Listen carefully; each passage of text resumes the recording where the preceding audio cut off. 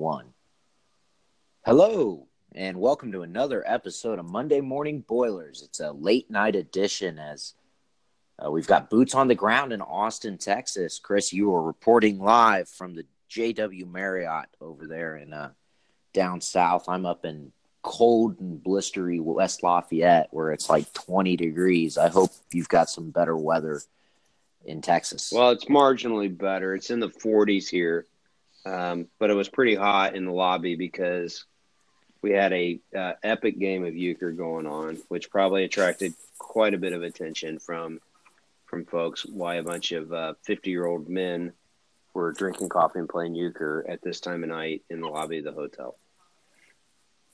Well, hey, sometimes you've got to be able to get the competitive juices flowing. I hope that you won for the sake of the podcast. Yeah, I won because I've got a buddy of mine that I have not seen in person in about 30 years that I forgot that he is the best card player I've ever known in my life. Jeffy can flat out play euchre. He's amazing. Shout out to Jeffy. Hopefully he's the podcast. I hope that you were trying to convert all of them, try to boost our listenership. And of course, JW Marriott executives who I know are for sure listening to this podcast. Monday Morning Boilers at gmail.com. Hit us up. Let's talk sponsorships for the for our podcast. We'd love you to be the first one on board. We can get it done. But with it being a little bit of a light week as far as Purdue sports, basketball obviously played tonight. They played on Thursday against Maryland as well. We'll get into them in a bit. But let's talk Purdue football. Bowl practices started up this past Friday. A couple of interesting notes, it sounds like, coming out of at least the early reports of the first couple practices. And I think the first one really on the defensive line is Giovanni Revere is, I think, officially making the transition to defensive tackle. Yeah, so it's interesting because young Mr. Karloftis, gave a bit of a tease of this in an interview with Golden Black Guys, talking about they're going to maybe stand him up at DN and then Giovanni would move inside. And then with the injury to Neal, and then I understand Keywan Jones may be a question mark for the bowl game. It does make sense to maybe test drive this setup because George Karloftis obviously is going to play DN, which is going to move Giovanni inside. So it's kind of a chance to test run something. Well, in Giovanni, I think he had an okay season in his first year as a defensive end, but he, to me, is much more of a defensive tackle than he is an end, just a space eater, eat up blocks in the interior. I mean, he's massive. He's like 6'5", 270. I mean, he's built like a mountain. Yeah, so it may be a more natural position for him. And it also gives you a little bit more athleticism in the interior, and you can generate some pass rush from the middle, maybe a little bit better than you were able to this season. The thing that it does, and it sounds like a couple young guys, particularly Branson Dean and Willie Lane, are going to get some cracks at defensive end position. Yeah, we talked about it last podcast that there's always been this kind of back and forth about what the real utility of the bowl game is. And from a coaching standpoint, right? Like I think it's fairly well understood from a fan athletic the booster development standpoint what it's worth. It's worth raising money and selling season tickets. But from a coaching standpoint, what is it for? Coach Tiller back in the day saw it as a reward, and it was kind of an incentive trip. I believe Coach Brom and staff really are looking at it as a developmental opportunity. Well, I think I think that's a fundamentally healthy way to look at this. Well, I think not only that, but it also is an opportunity to get on the national stage and show your young building program off to the national audience, and especially against a program like Auburn, who's a household name in college football. You've got a chance to show what you can do. And, Brom has been very open about search stuff. He feels like it helps recruiting. Well, now you've got another opportunity to go down into Nashville, which is an area, close to Kentucky that Brom has shown they want to try to recruit heavily. So can we get David Bell to announce his commitment to Purdue on during the bowl game telecast? That'd be great. I think he's waiting for the All-American Army game, or the big one of the 7 big prospect games that gets played. That's aired. That's what Rondell did last year, right? Same kind of idea. Yeah. So I think that the idea is that he obviously nobody has reported for sure what he's doing, but I do believe that canceling all of his official visits and his in-home visits with anyone that's not Purdue seems to be pretty telling in one direction, where he's looking to spend at least 3 years playing college football. Yeah, it's a bit of a the old sayings, the canary in the mine shaft, right? That's right. It's a telltale. So, yeah, I think David Bell's probably going to end up in Lafayette, which is exciting for us. That's awesome. Yeah, and we'll get a little bit more into that, especially here. I think actually next week, I believe, is I think on Thursday starts the early signing period. So episode, I believe NLIs can be done next week. Yeah, I think you're right. Yeah, I think so. Yeah, and so you and I will be able. We can kind of get into it a little bit more next week as far as what fans can maybe expect from that highly touted 2019 class. But looking at the class that just came in, that 2018 class, this is obviously a huge opportunity for young guys to get a chance to practice and get some real snaps. And I thought it's been interesting, coaching staffs talk about how it gets really tough, especially during the season. You just don't have enough time to focus on those younger guys, especially if you're Jeff Brom. You're so focused on game planning each week and working with the guys that are going to play on Saturdays, that you just kind of have to rely on your developmental staff and your support staff to make sure that those freshmen and those young players who aren't seeing the field are staying ready and are getting better. But now you get the opportunity to kind of work hands-on with them. A guy like Jack Plummer, who I think a lot of people feel like is going to have a legitimate opportunity to contend for that starting position next year. You look at all the young guys at wide receiver who are going to have a chance to step up and make some plays. Heck, Evan Anderson, a redshirt running back, who somebody's going to have to carry the football next year.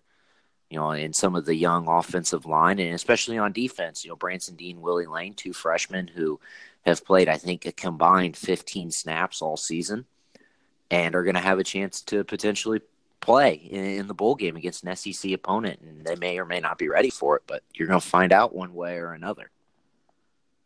Yeah. Yep. You're absolutely right.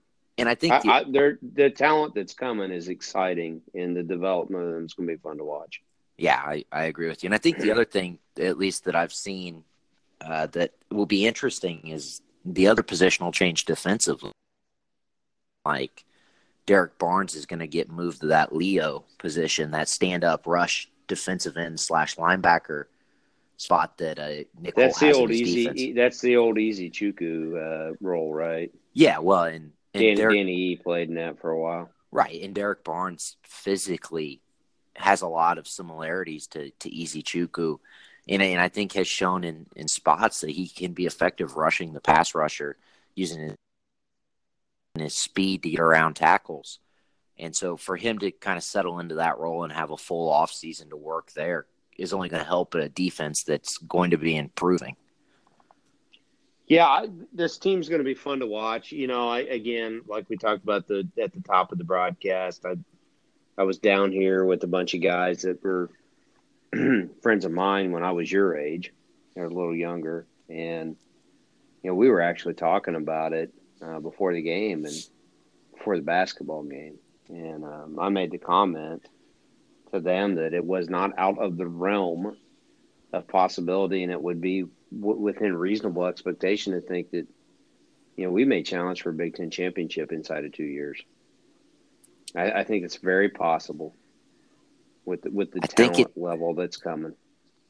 I think it's possible. I think that unlike in basketball, it's really hard to rely on a lot of young players in football. because it's just the physical the nature of the game physicality. is different. Right. Yeah, absolutely. But, yeah, it's absolutely different. The other thing that has changed that is a factor that I think a lot of people have to consider is you've got a lot of high school kids who are training like the college athletes already. A little inside scoop. You don't even know this. This is me breaking news to you. Saw George Karloftis at Applebee's on Friday, half price apps. And, man, he looks big for an 18-year-old kid.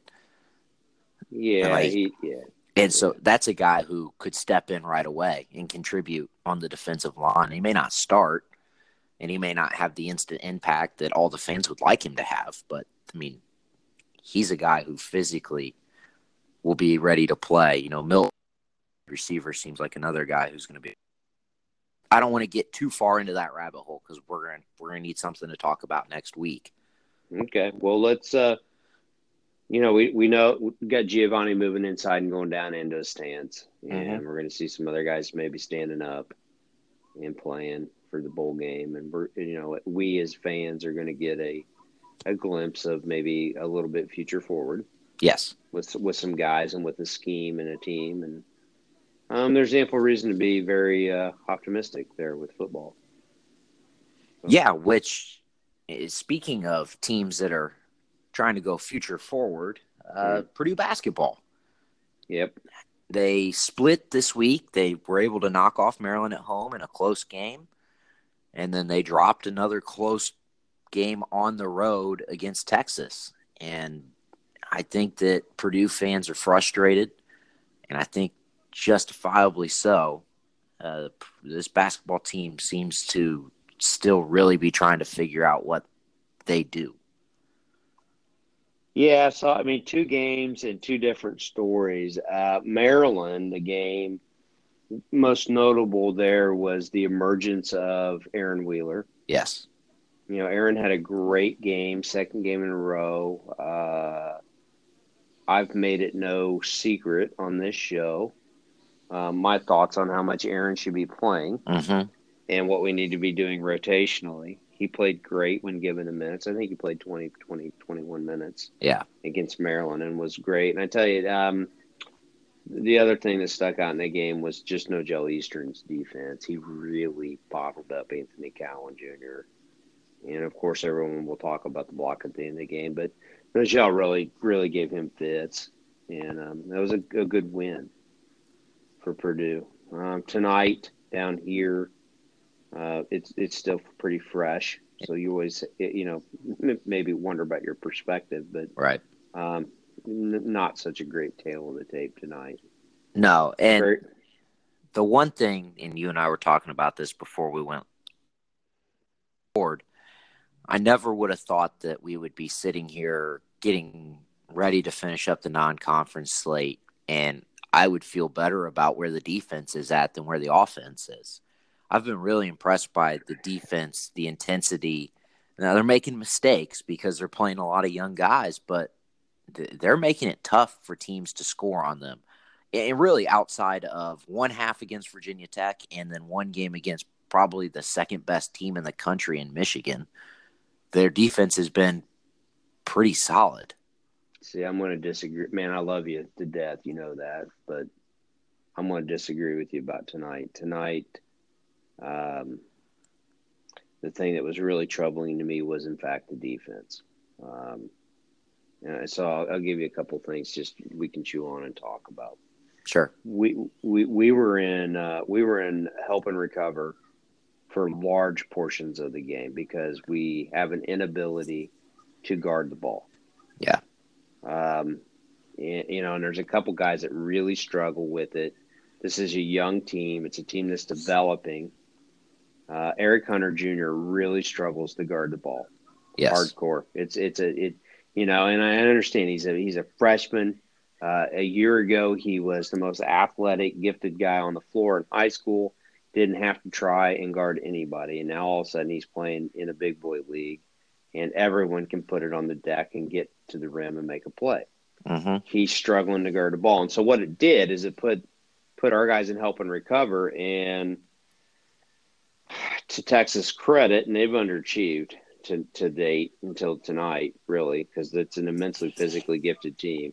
But they Right. did a nice job of making the extra pass. They'd attack and kick and then make the extra pass. And they got great looks, which at the end of the night means they go 11 to 25 and shoot 44% from the 3-point line. Right. And this is a team that Texas fans would have told you leading up tonight couldn't fall out of a boat and hit water. Yeah, I think they were shooting like 28% coming into this game, something like Yeah, that from three. yeah, They really yeah. struggled. We made them look good because of our inability to control the ball, and that was Kerwin Roach and Matt Coleman largely. And so for our listeners who are watching at home, that's number 12 Roach and number 2 Coleman. They Yeah. broke us down off the bounce all night, caused us to get in rotations on the help side, and then attack, kick, extra pass, bang, knock 3 down. Our defense really causes problems. Our inability to guard.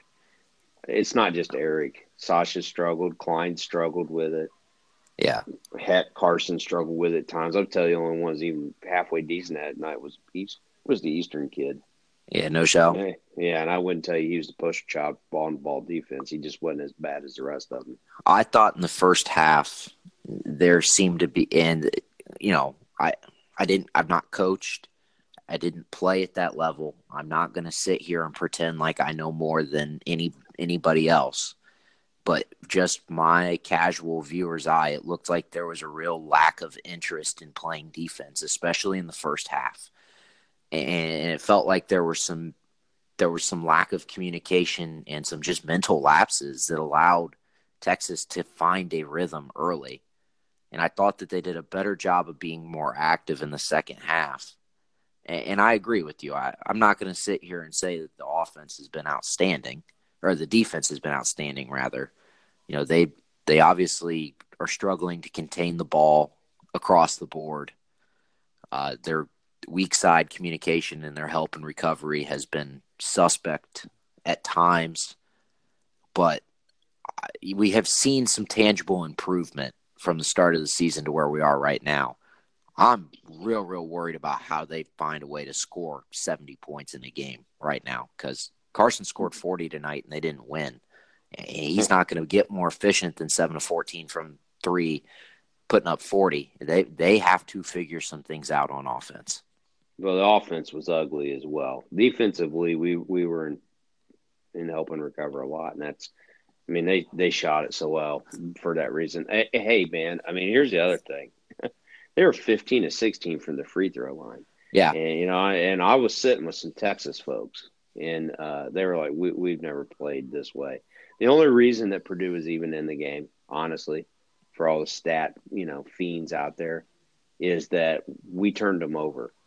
Yes. Okay. They had 15 turnovers. We had 6. That equates to possessions, right? We didn't shoot it great, but we had extra possessions. It's the only reason we're in the game. Frankly, as poorly as we played, and as well as they shot it, we should have gotten beat by 10 points or better. We were lucky to even have a shot at this thing, truly. The offense is putrid. It's awful. And we got into a point, and young teams sometimes do this with a dominant player, where everybody's just standing around watching Carson. And they quit running offense, and they quit even looking for their own, and they're just watching Carson put on a show. Yeah, and that is the more worrisome long-term issue, problem for me, as opposed to the defense, because I think that I know for a fact that Coach Painter is a tremendous defensive coach, and that those young guys will, just by simply having to be out there, learn to become better defenders. They will get more comfortable with their assignments in help side defense and in rotation. I haven't seen anything especially the last couple games, that shows me that if Ryan Klein's not hitting jump shots, that they have another option outside of Carson to go offensively.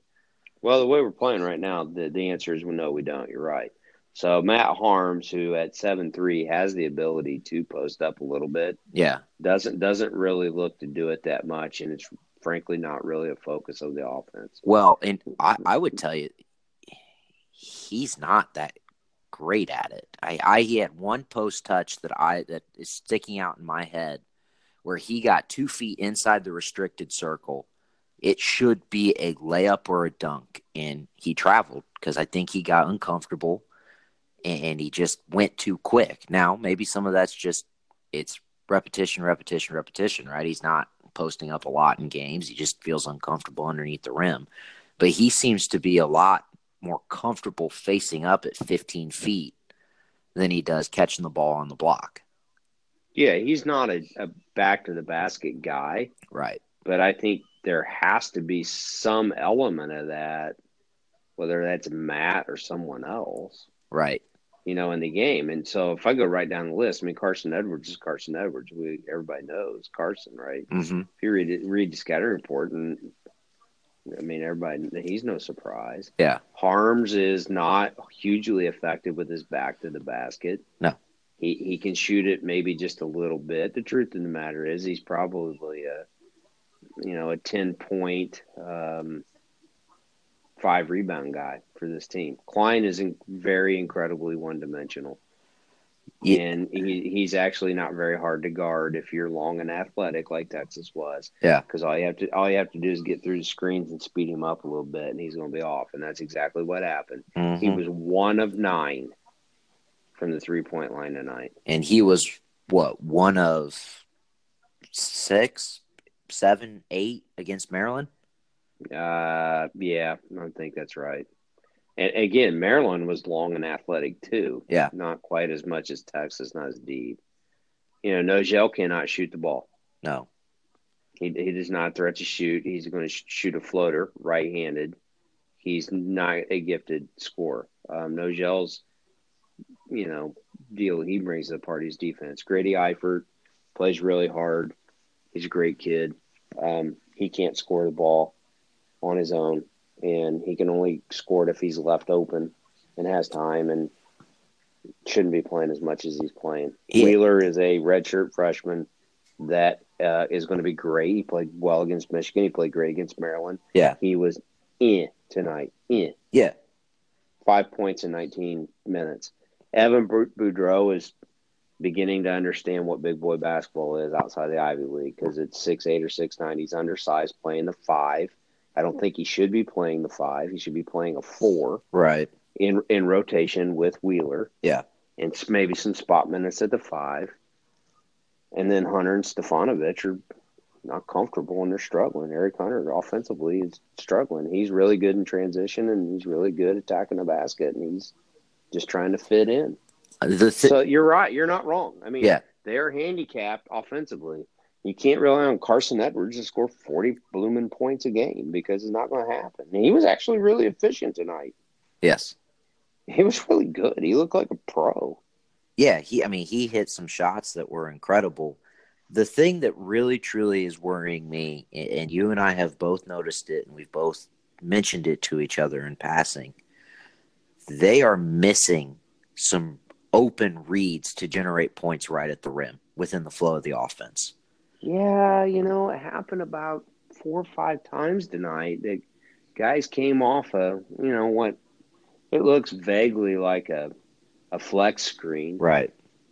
And you got a guy coming and they just, they miss it. You're right. They do. And they're not a good offensive team right now. No. They've got one tremendous offensive player who has struggled to embrace the all-do-it-all creator offensive guy. I mean, Carson is a tremendous scorer, and I think he just needs to really focus on being a tremendous scorer. But he needs help. He can't do it alone. And whether it's going to be Ryan Klein or Matt Harms or one of the young guys, somebody's going to have to step up. And I think I have maintained that I believe that it needs to be Eric Hunter. Now, I also understand that he's a true freshman and he's struggling, to go through the trials and tribulations of Division I basketball for the first time. But he was a guy who was recruited and is known as a big-time scorer, off the dribble, scored all 3 levels. He has to be able to give them something some of that's confidence. And I don't know if it is just as simple as Coach Painter and his staff just drawing up, even if it's just one or two looks. Let's try to get Hunter the ball in his comfort zone and see if we can't get him going. Because the long-term success of this basketball team is going to be dependent on whether or not he can make some plays offensively for them and help take some of the stress and pressure off of Carson. It's a young team. It's an incomplete team. Yeah. They're young. They're inexperienced. Some of the guys that are going to have to be key guys are guys like Eric that are young. Mm-hmm. They're an incomplete team. You need a Newman here. You need a Gillis here. It's a 2-year project. Well, they're in a transition phase, and you and I have spoken about this on the podcast a couple times. There has been a change. Coach Painter is changing the style of play. They want to play more up-tempo. Seemingly, yeah. Right? They want to be a little more up-tempo. They want to be more of a team that is playing guard-centric, perimeter-oriented basketball, but they are still trying to get enough depth and enough players to be able to do that. And it's not something that gets done overnight. You have guys like Ryan Klein, who has been a shooter at Purdue and has not been asked to do anything else. And he's still in these late game situations. He's in there for the first time. And he's got to learn like everyone else. And you've got all these young guys who are trying to figure things out. And this is also let's put it where it's at. We're a fan base that's been incredibly spoiled the last 4 years to have had the amount of regular season success that we've had. And it's a rebuild. It's a 2-year deal. You got to do it. Teach and practice this year with the guys you got, and you got to get some other guys in here who are inked. Yeah. There's a huge difference athletically with Texas tonight, and it was evident in person. Yeah. Out close to the floor, and we had pretty good seats, so we were pretty close. But, I mean, Jericho Sims and Jackson Hayes. Those guys are – they're way more athletic than anybody on our team. Right. I'll take Matt Coleman and Elijah Mitro Long over Ryan Klein any day. Yeah. Yeah. And so, I mean, there's just an athleticism deficit that exists as well. That it don't matter what you're doing X and O wise schematically. I mean, there's only one way to fix that, and that's through recruiting. And I think that Coach Painter had this happen a couple years ago, back when the Johnson brothers were here, and he really made an effort to kind of change the way that they were recruiting, the types of players that they were recruiting. And I think he's making that adjustment again. I think he has long talked about trying to bring a shooter in each class. But I think that he's seeing that if you go get a shooter who all they can do is shoot, it gets really tough to have them on the floor in this day and age because of the new rules, the way that the game's being played. You've got a lot of defensive liabilities. You need to be able to do more than just shoot the ball. You need to be able to handle. You need to be able to defend. You need to be able to rebound. Well, a guy like Brandon Newman is a perfect example of that, right? Like Brandon Newman's a 6'4" combo guard who can shoot the lights out, but also can rebound. I don't know if you saw the video of him floating around on Twitter from his high school game the other night. They threw a baseline alley-oop to him. Like, that's a type of, he's a, quote-unquote shooter, but he's also a guy who can bring some other things to the table for you as well. Carson Edwards is a terrific example of that, right? Like a guy who physically is more than just that shooter mantra. He's a scorer. And so Purdue has to continue to get those guys. And you look at like a Virginia Tech. Virginia Tech's got that. Virginia Tech's got a bunch of dudes who can shoot the ball, but also can do a lot of other things. Villanova. Carson Edwards were 6'4", he wouldn't be at Purdue. No, he would be playing for like the 6-win Cavaliers right now. But he wouldn't have committed to Purdue. He would have went somewhere else. Right. We got him because he's a 6-foot guy that was undervalued. And Texas would have loved to have him. Well, tonight that was pretty evident. Yeah. I mean, So what we're saying, we're talking around the issue, the same issue, and what we're saying is this: you got to be a little more patient. Yeah, got to be a little more patient in the here and now because there's some things that can get corrected through coaching and teaching, mm-hmm. and then there's other things that only get corrected by bringing some different guys in, and those guys, some of them are inked, and some of them are still pursuing, but this is probably a 2-year project. We got beat by a superior team. I was disappointed in our execution towards the end. See, that's the thing is I disagree with you that it's a superior team. I don't believe them to be a superior So it's team. superior athletically. Okay, yeah, that they are, but they're not a better team than Purdue. And here's the other thing is that they were tonight. They were tonight. Well, Purdue's what, 6-4? And they've only had one loss where they've been blown out of the gym. Right. You know, they're a basket here or there away from being 8-2. Yeah, we don't execute real well in the game situations. That's a teaching opportunity. It's really disappointing. Final 8 seconds tonight, probably not great. Yeah.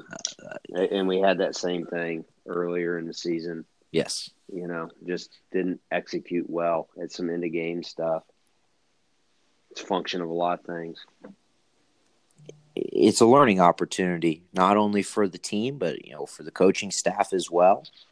You know, I think that behind, you know, in an honest moment, Coach Painter would tell you that he's been, you know, that especially last year when you got such a veteran team, you just coach differently.